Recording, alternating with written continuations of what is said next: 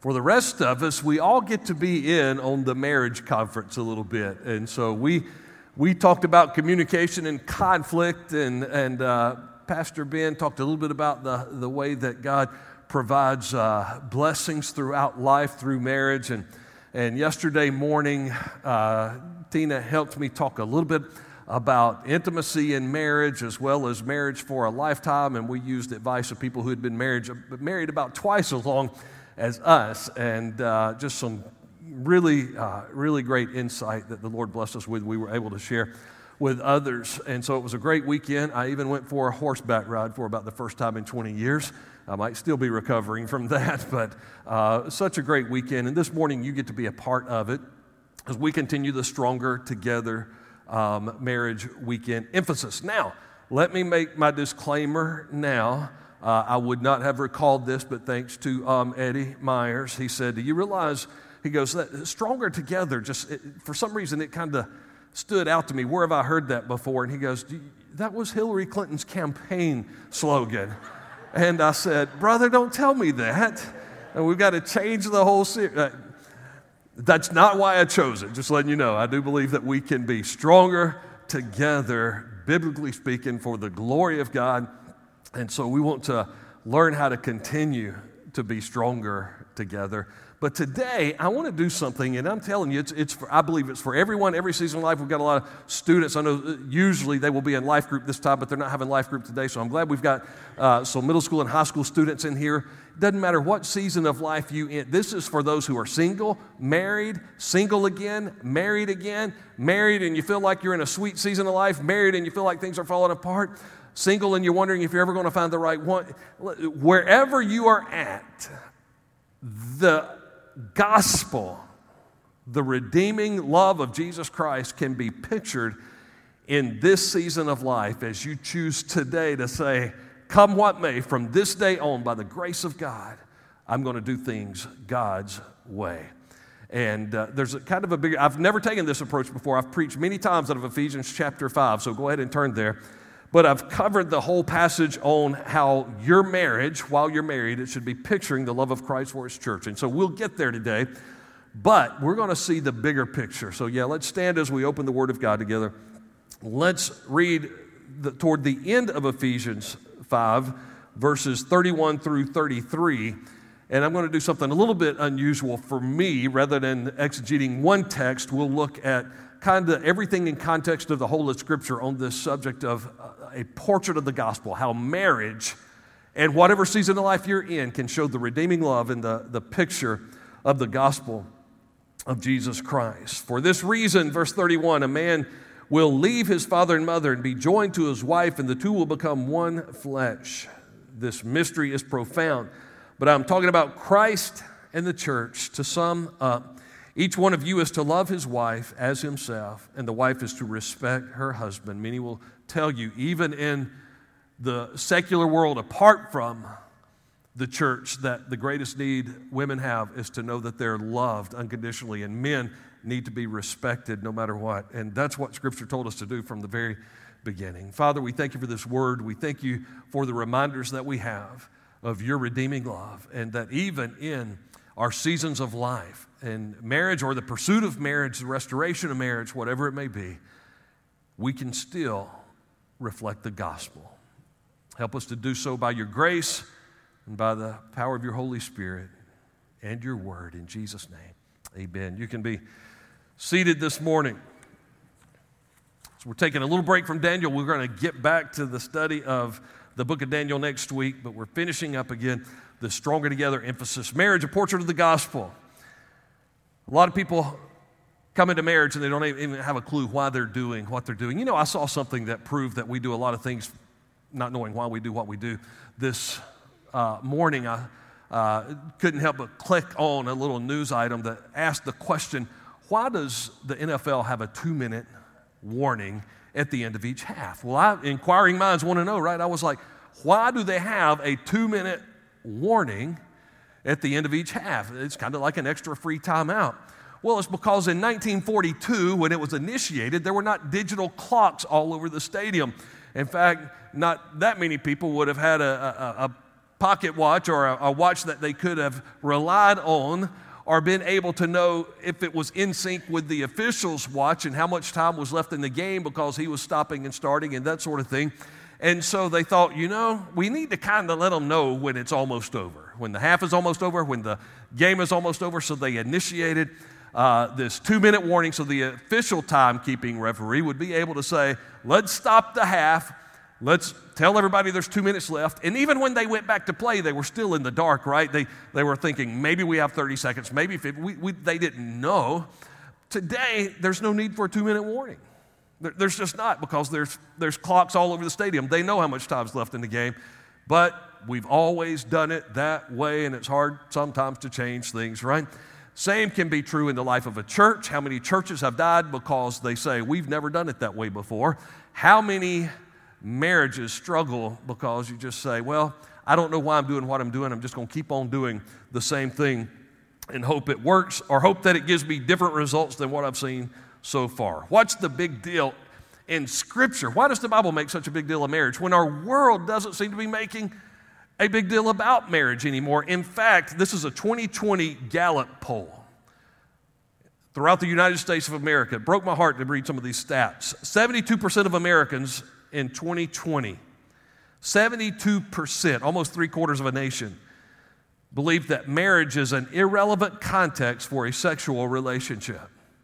Almost 3/4 of America, it doesn't even matter when it comes to a sexual relationship, whether somebody's married or not. No big deal. 66%, 2/3 of Americans, believe that marriage is irrelevant when it comes to raising children. In fact, you don't even have to identify as a man or a woman. You can identify as, you can embrace gender fluidity or even non-binary. I'm not a man or a woman is what they would say.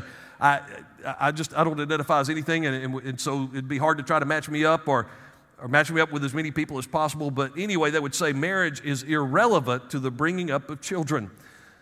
And only 38% say that it's very important for couples to get married if they plan to spend the rest of their life together. So even people who would say we're going to live in a monogamous relationship, one man, one woman for a lifetime, and we might say, oh, that's refreshing to hear. Even of those, the majority say, but it doesn't really matter whether you get married or not. No big deal, even if you want to live the rest of your life together. And so there are all kinds of things confusing us today because it's hard to even have the conversation anymore about marriage, because there's not a Judeo-Christian ethic or a biblical model that the world has, or even this nation that we sometimes refer to as a Christian nation has embraced. Now, the good news is this. As believers, you and I get the opportunity to model something by example. And young people, even in that courtship stage, dating stage, whatever, as you begin to think about, I wonder if I'll find the right one, right? As you begin to pursue that, we'll see that throughout every area, every stage of life, courtship, dating, marriage, you name it, we get to be a portrait of the gospel. And so let's begin where the Bible begins, with what I will call the pursuit, right? The pursuit of marriage, if you will. Courtship, or what sometimes today we refer to as dating, pictures the pursuit of Christ for the hearts of His people. Now, when we read this passage in Ephesians a moment ago, we said, for this reason, a man will leave his father and mother. The husband initiates the process, right? One of the biggest trouble people have today in marriage counseling is a man hasn't really left father and mother. That man has to say, listen, I'm God's man for my wife, not mama's boy anymore. And so sometimes it's difficult. Now, that doesn't mean he has to sever the heart cords, just sometimes cut the apron strings a little bit. But go and be the initiator in the process. It's hard to find men who will initiate that anymore. Keep this in mind. Jesus said that He had come to seek and to save that which was lost. Luke 19:10. Jesus has always been in pursuit of a bride for Himself, the bride of Christ, the church. And so when we show patience and graciousness in that pursuit, Not a self-centered pursuit, but seeking to glorify God in all that we do. We're picturing the love of Christ. James 4:8 reminds us that there is cooperation expected from both parties here. Now, I believe in divine sovereignty, but I also believe in free will. I believe in the doctrine of election and predestination, but I believe in the doctrines of responsibility in Scripture. And you say, well, how do you put all that together? I'm not sure because I'm not God. I just know that both are true. And I know that we have a free will and we have an ability to respond. And so in marriage, even all the way back to the pursuit, the courtship, both are engaging their wills in that process. So James 4:8 says, draw near to me, God speaking here, draw near to me and I will draw near to you. There's a cooperative effort there, an act of the will.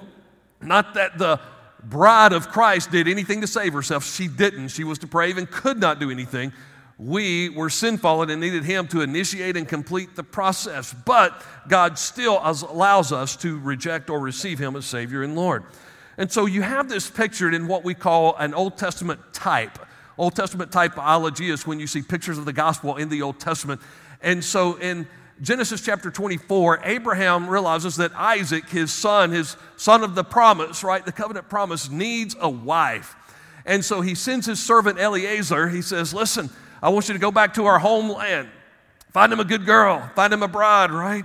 And so he goes back and meets Rebekah, and he kind of just explains that, hey, I'm here as a witness. It's not about me. I'm not the one looking for a wife. I'm looking for a wife for Isaac. And so this pursuit, even in our witnessing, when we tell other people about Jesus, we're showing a picture of how Christ is seeking a bride. And so when, some of you played matchmaker in school like I did from time to time, and it really takes the pressure off of your witnessing when you understand it in this perspective. Because some people will say, I never tell other people about Jesus because I fear rejection. How do I overcome the fear of rejection when I tell people about Jesus? And I usually respond, well, they're not rejecting you, they're rejecting Jesus. Now, I wonder how many of you young ladies, you don't have to raise your hand or tell on any of your friends right now, but have ever had a friend who liked a guy and they wanted to know what that guy thought, so you were the one that had to go find out what that guy thought about him? You know what I'm saying? Again, you don't have to raise your hand, but you kind of know where I'm going. Some of them are laughing. There were friends of mine, some dudes that would be like, hey, I really like that girl, and I know that y'all are friends. Can you find out from her if she's interested in me? And that never made me nervous whatsoever. Why? Because I wasn't the one being rejected. If she said, no, he's a loser, then I went back to him and said, man, she thinks you a loser. They weren't rejecting me, they were rejecting my friend. Now, obviously, it breaks my heart when people reject the Lord Jesus Christ, but we're called to be Eliezer's. God is looking for a bride for His Son, and He has sent us into the world as His witnesses because Jesus is in pursuit of a bride. That bride is the church, and He wants as many people to be a part of the church as possibly would ever respond to the gospel. See, even if you are separated, divorced, recovering or healing from broken hearts, broken relationships, giving up on the dating game, the whole pursuit process you need to put under the authority of Christ. Look what happened in John chapter 4 when Jesus met the woman at the well. And He comes and He says, listen, go get your husband. And she goes, I don't have a husband. He goes, well, you said that right. He said, actually, you've had 5, and the one you're living with now is not your husband. And you can kind of cue the Johnny Lee country song from back in the 80s, looking for love in all the wrong places. And she was not pursuing the right things. But when you understand that Jesus is in pursuit of a bride and you see everything that you're going through life in, hey, God wants me to be in right relationship with Him as the bride of Christ, then all the other pursuits can become a righteous picture of that. Secondly, you move from the pursuit, and some of you that are married today say, man, I am so glad I'm past those pursuit days, especially we see young men chasing after young ladies. I used to say it's kind of like a dog that used to chase the garbage truck in front of my house. I remember one time watching our dog named Rocky. He was running down the hill in front of the house, chasing, it might have been the UPS truck, running wide open and hit the neighbor's mailbox post, knocked him silly. And I thought, Why do you put yourself through that? What would you do with the UPS truck if you caught it? What were you going to do with it? And I thought, man, it's just like young men chasing young ladies around. They hadn't even thought through what it's going to cost or where it's going to take them, right? Well, hopefully it will lead for someone this next phase, the proposal. The proposal, the day that you get ready to pop the question, right? Betrothal, or what today we might refer to as engagement, illustrates, it's a picture of saying yes to Jesus, who has propositioned us with the gospel, saying, "Come unto me, all you who are weary and heavy laden. Take my yoke upon you." That's why we talk about being not being unequally yoked with unbeliever, and sometimes apply that into dating and marriage, is because we're to yoke with Christ as the bride of Christ. Whosoever will, Revelation chapter 22 and verse 17, whosoever will may come and drink freely of the water of life. He gives an invitation, and he's asking us to say yes to that invitation. Does that mean that, again, there's not a part of us that's responsible, able to respond? Of course not. We get to say yes or we get to say no to the invitation that the Lord Jesus Christ gives, to the proposal that he gives. Jeremiah 29:13, though, says, "Seek me and you'll find me when you search for me with all your heart." When you go to that great romantic song in the scriptures, the Song of Solomon, you get to chapter 3, and this is a chapter about how she's saying, man, it's time. I'm in pursuit. I'm ready for him to be in my life. The one who has pursued me, I'm ready to find him. And so I didn't realize probably all that I was picturing. Some of you kind of know my story, is when I acted like I was lost in the outskirts of Madison, Georgia, ended up over at Hard Labor Creek State Park in Rutledge, and didn't tell Tina till after I proposed to her that was where I had trusted Christ as my personal Lord and Savior there at Camp Rutledge. Brother Rick, that was a Sarepta Baptist Association church camp where I got saved. And so I went back and just kind of told her that I wanted to make the second most important decision where I made the first most important decision, and I asked her to be my wife. But the picture there is now in my mind that where I said yes to Jesus is where my wife said yes to me, and it pictures the same gospel that saved me when I was 10 years old.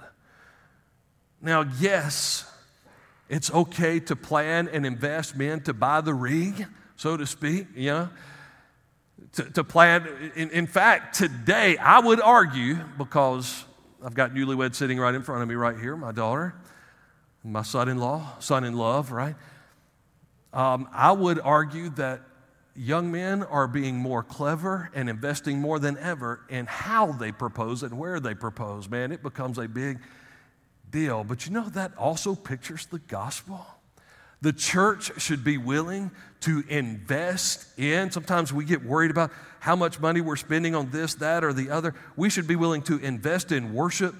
We should be willing to invest in special events, evangelistic events, you name it, where we're going to bring people to a place where we're going to pop the question for the Lord Jesus Christ. If we're going to make a big deal out of that in our marriages, we need to make a big deal of that in the gospel and in our ministries within the church.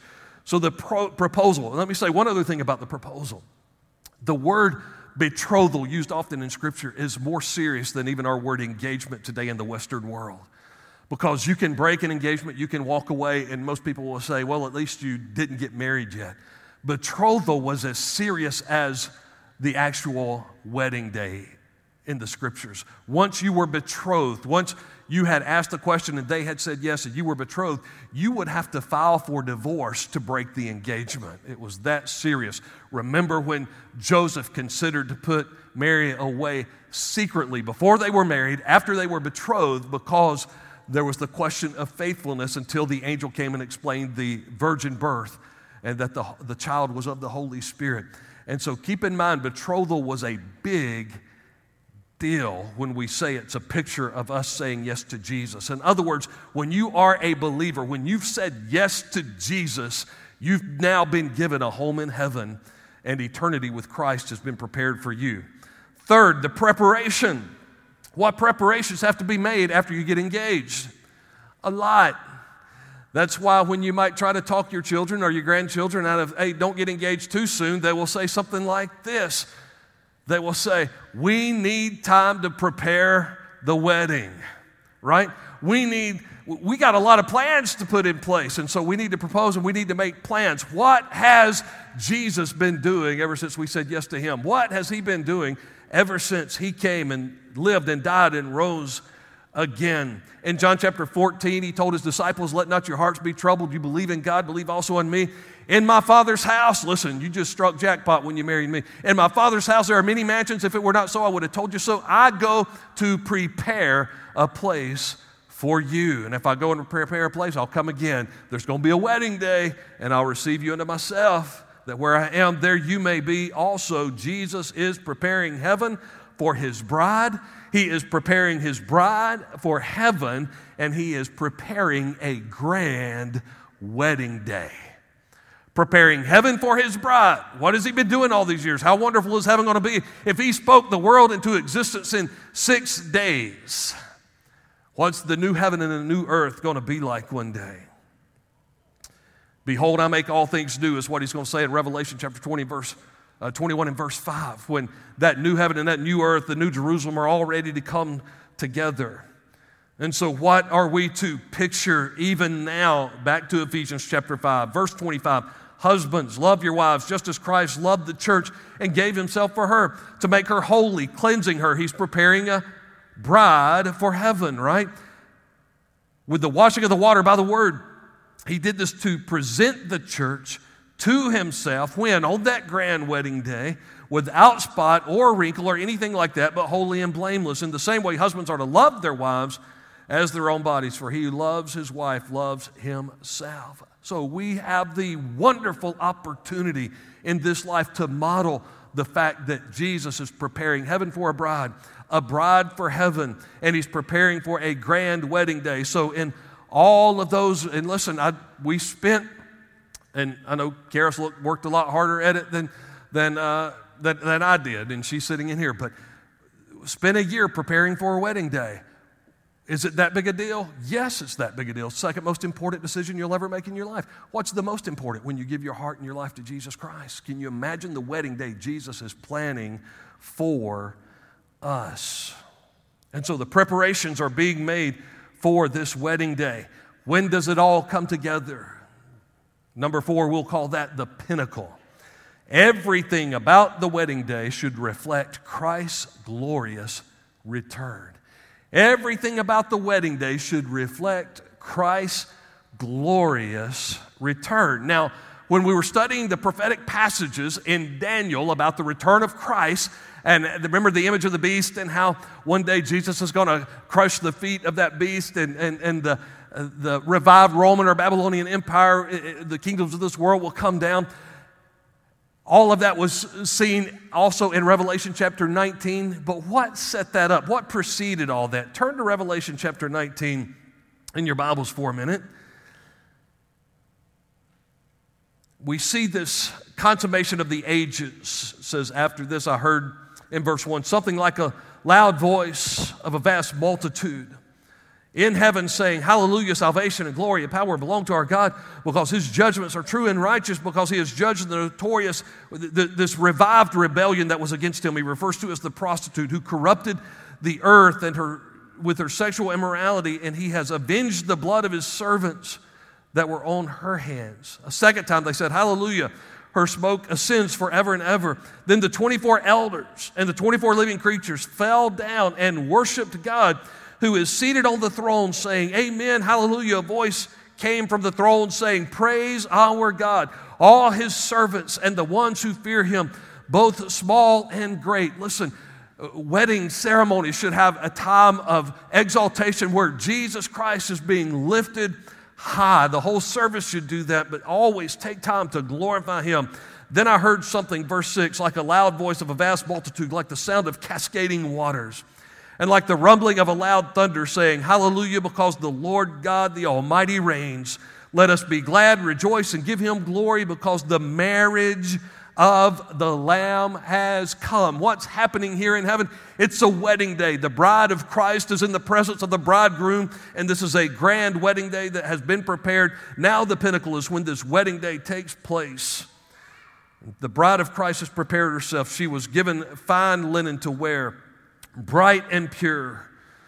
For the fine linen represents the righteous acts of the saints, all that they were able to do in Christ because of the grace of God, the blood of Jesus Christ. Then he said to me, "Write, blessed are those invited to the marriage feast of the Lamb." He also said to me, "These words of God are true." And I fell at his feet to worship him, the messenger. But he said, "Don't do that. I'm a fellow servant with you and your brothers and sisters who hold firmly to the testimony of Jesus. Worship God, because the testimony of Jesus is the spirit of prophecy." The bride is ready in the bridal chamber, right? What happens next? Verse 11. "I saw heaven open, and there was a white horse, and its rider is called Faithful and True, and with justice he judges and makes war. His eyes were like a fiery flame, and many crowns were on his head." On a wedding day. Well, listen, if you eloped, you're still married, by the way. If you say, "Well, hey, we just went down to the Justice of the Peace and made it a quick thing." Here's what I used to hear years ago. As soon as we got old enough, we went to South Carolina and got married. Because you could get married younger then. And listen, you're just as married as any of the rest of us. But as we teach the next generation to prepare for that wedding day, help them to picture that when that groom steps out, he is picturing Jesus Christ stepping out on the clouds of glory to call his bride into his presence. When that bride comes forth on that wedding day, it is a picture of the church coming before the bridegroom. The day that we had prepared for, the day that we had longed for, is all pictured. The pinnacle of everything coming together for the glory of God. That week, the wedding week, the week of anticipation, enjoy that as much as you possibly can. Family coming in, the decorating of the banquet halls, the bridesmaids hanging out, the groomsmen enjoying one another's company, her getting dressed for the marriage, him getting dressed for the wedding. All of that pictures that, hey, we've come to the pinnacle. It's the church getting ready for a grand wedding day. And now we're ready to stand in the presence of the bridegroom, the Lord Jesus Christ. The Song of Solomon. You have to be careful here. It's rated R, half of the book, right? And so I know that I say that sometimes, and there are some people that will read their Bible for the first time in a long time. This is the wedding day. The man is speaking in Song of Solomon, verse 2, "Like a lily among the thorns, so is my darling among the young women. Like an apricot tree among the trees of the forest, so is my love among the young." This is the woman speaking now. "My love among the young men. I delight to sit in his shade, and his fruit is sweet to my taste. He brought me to the banquet hall, and he looked on me with love," the King James. "His banner over me is love. Sustain me with raisins, refresh me with apricots." Some of you are going, "Raisins, that's sick," but it was sweet to the Jewish audience. And that's all I will say. "May his left hand be under my head, and his right arm embrace me." And then this charge is made to the young women, the ones who are not married yet of Jerusalem. She's saying, "Young women, my friends, I charge you by the gazelles and the wild does of the field, do not stir up or awaken love until the appropriate time." What is she saying? She was saying, I waited till my wedding day, and it's going to be a grand wedding day, a grand celebration. And you might say, well, we didn't do things God's way. Listen, the gospel, the good news is still that his redeeming love can place you today in right standing with him, because whatever sin you might say I'm guilty of or am currently guilty of, or the problems I'm causing my spouse today or my parents or my children, today all that can be redeemed for his glory. That's what it pictures, though. In the Old Testament, in the New Testament, God, Israel, Christ, and the church, marriage has always been a portrait of the gospel. And finally, we move to number 5. Now, there was always a part of me, because I didn't get all this as a teenager, by the way. I wish I had understood all this back in the day. If I had, I remember being a teenage boy, and I'll probably speak on behalf of all teenage boys everywhere in the church when I say this, but I remember being a teenage boy and this thought crossing my mind. Lord, I believe you're coming back one day. Oh, I know heaven's going to be awesome, but please don't come back before I get married. Remember having that thought. You know why we have that thought? Because we can't imagine the fact that heaven fulfills every desire you could ever imagine, mind, body, soul, spirit, that there is nothing more perfect than being in the presence of our Lord in heaven. And because we can't grasp that, we say things like, well, I hope you don't come back before I get married. Now, some of you are like, I've been married long enough. Even so, come Lord Jesus, we're ready to go, right? What are we looking for? Number 5, the promised land. In the Old Testament, it was referring to making it back to Palestine, right? Getting out of Egypt and through the wanderings and back into the homeland, back into the promised land. And the promised land became an allegory in the Old Testament for heaven and the New Testament, to where we're saying, one day I'm going to stand with him on those streets of gold. One day I'm going to make it to the promised land. The promised land is pictured in our marriage, because marriage is a covenant relationship for the fulfillment of sacred vows. Going back to what we looked at to begin with, verses 31, this reason a man will leave his father and his mother and be joined to his wife. The two become one flesh. This is a little taste of heaven on earth. The mystery is profound, but I am talking about Christ and the church. Christ fulfilling his vows to the church. To sum up, each one of you is to love his wife as himself, and the wife is to respect her husband. They're to maintain the vows of love and respect they made on that wedding day, and it becomes a picture of promises being fulfilled. And so marriage is not perfect. We are all sinners in need of a Savior. We need God's grace day in and day out. But when we really choose to say, today, I want my heart to be right with God, and I want to be what God has called me to be for my spouse, then God allows us to have little tastes of heaven, promises fulfilled on earth. That's why we're to pray, your kingdom come, your will be done on earth as it is in heaven. Are we to wait until heaven comes before we start doing his will? No, I'm telling you, you get to taste a little bit of heaven on earth when you do things God's way.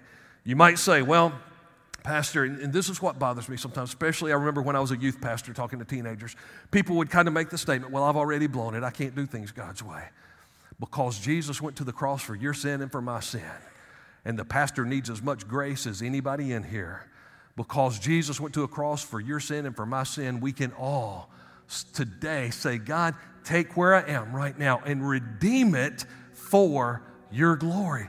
But I'm single. God, redeem singlehood for your glory. I'm married. Redeem this marriage for your glory. I'm single again. God, redeem it. Let me do things your way. I'm married again. God, let this marriage glorify you. Listen, that's what the cross, that pictures the gospel of Jesus Christ, the redeeming love of Christ for his church. And so I want to challenge you today, commit to be that picture. Would you bow your heads with me? Every head bowed, every eye closed. There may be someone here this morning that would say, I would not be part of the bride of Christ if that wedding day were today. And so where I sit, the best way I know how, I'm believing that Jesus died for me. He died for my sin. I'm believing that he rose from the grave. And I believe his Spirit is convicting me right now to put my faith and my trust in him. So the best way I know how, I choose to trust Jesus as my Lord, my Savior, my best friend. The best way I know how, I'm responding to the bridegroom with a yes. And I'm thanking him for the blood that cleanses me from all unrighteousness. With no one looking around, I just wonder if somebody would say, Pastor Robbie, that's the prayer of my heart. Today I'm saying yes to Jesus. Nobody looking around but me. Just hold up a hand and say, that's the prayer of my heart. I'm trusting in Jesus today. I'm giving my life to him. I'm saying yes to Jesus. Anybody at all, just hold it up till I see it. Amen. Anybody here this morning would say, where I'm at in life, listen, it may be a difficult season that you're in, but you say, the way I walk through and navigate these waters, I want it to show the redeeming love of Christ. I want it to be a picture of the gospel. And I want to commit my marriage or even my singlehood where I'm at today. I want to commit it to Him. Just raise your hand. Just say, that's where I'm at. I just give it all to Him. God, use it. Use us. Use me to be a portrait of the gospel. So I think most of us can commit to that today. And Father, we thank you for your redeeming love that draws us by your grace into your presence and puts a new song in our mouth that could be sung at a grand wedding day. Lord, thank you for that love, that redemption.